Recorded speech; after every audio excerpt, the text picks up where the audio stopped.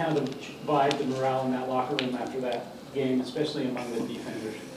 No, I mean, you never like to lose.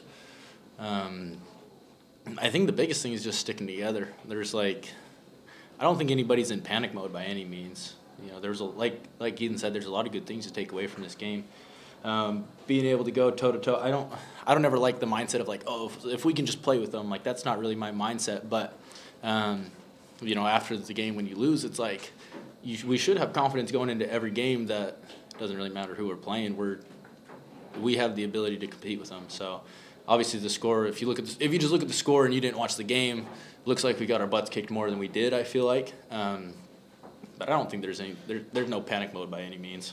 2 times that they went for it on 4th down inside the 5-yard line. Twice you guys stopped them. Yeah. What's that like, being part of that? I mean, it gave you guys a chance in the 4th quarter to come back. Yeah, it's huge as a defense. That's really what you got to hang your hat on. 3rd and 4th downs, we need to be better on 3rd downs. I'm just talking from the season's perspective, but anytime someone tries to go for it on 4th down, we like that. That's exciting for us because that means that they aren't getting points, or that's a turnover for us. You know, they aren't punting the ball, field position, all that stuff. So that's something we take pride in, and Coach Hill does a good job of making sure, hey, we want them to go for it on 4th down. That's something that we need to pride ourselves in. So you went off the field with trainers near the end of the game. Was that the same shoulder as the TCU game? No, I got the air knocked out of me, so I came in late. I was covered up, so I didn't get hurt, but just knocked the air out of me, and I sounded like an idiot. I couldn't breathe, so I had to get off. That was in the first half, because 2 different times you went out. You talking about on the touchdown? And in the 4th quarter, I think. Yeah, you went out. yeah. When they scored, dude was flying across, and I don't know, someone had just hit him, and I tried to hit him too, and he got the best of me. So, they just got the air knocked out of me. You get that interception, big return, almost take it back. Yeah. And then there's a penalty that pushes it all the way back. What's that like? That obviously get the pick, but then it's like a 40-yard penalty, that pushes the offense clear back.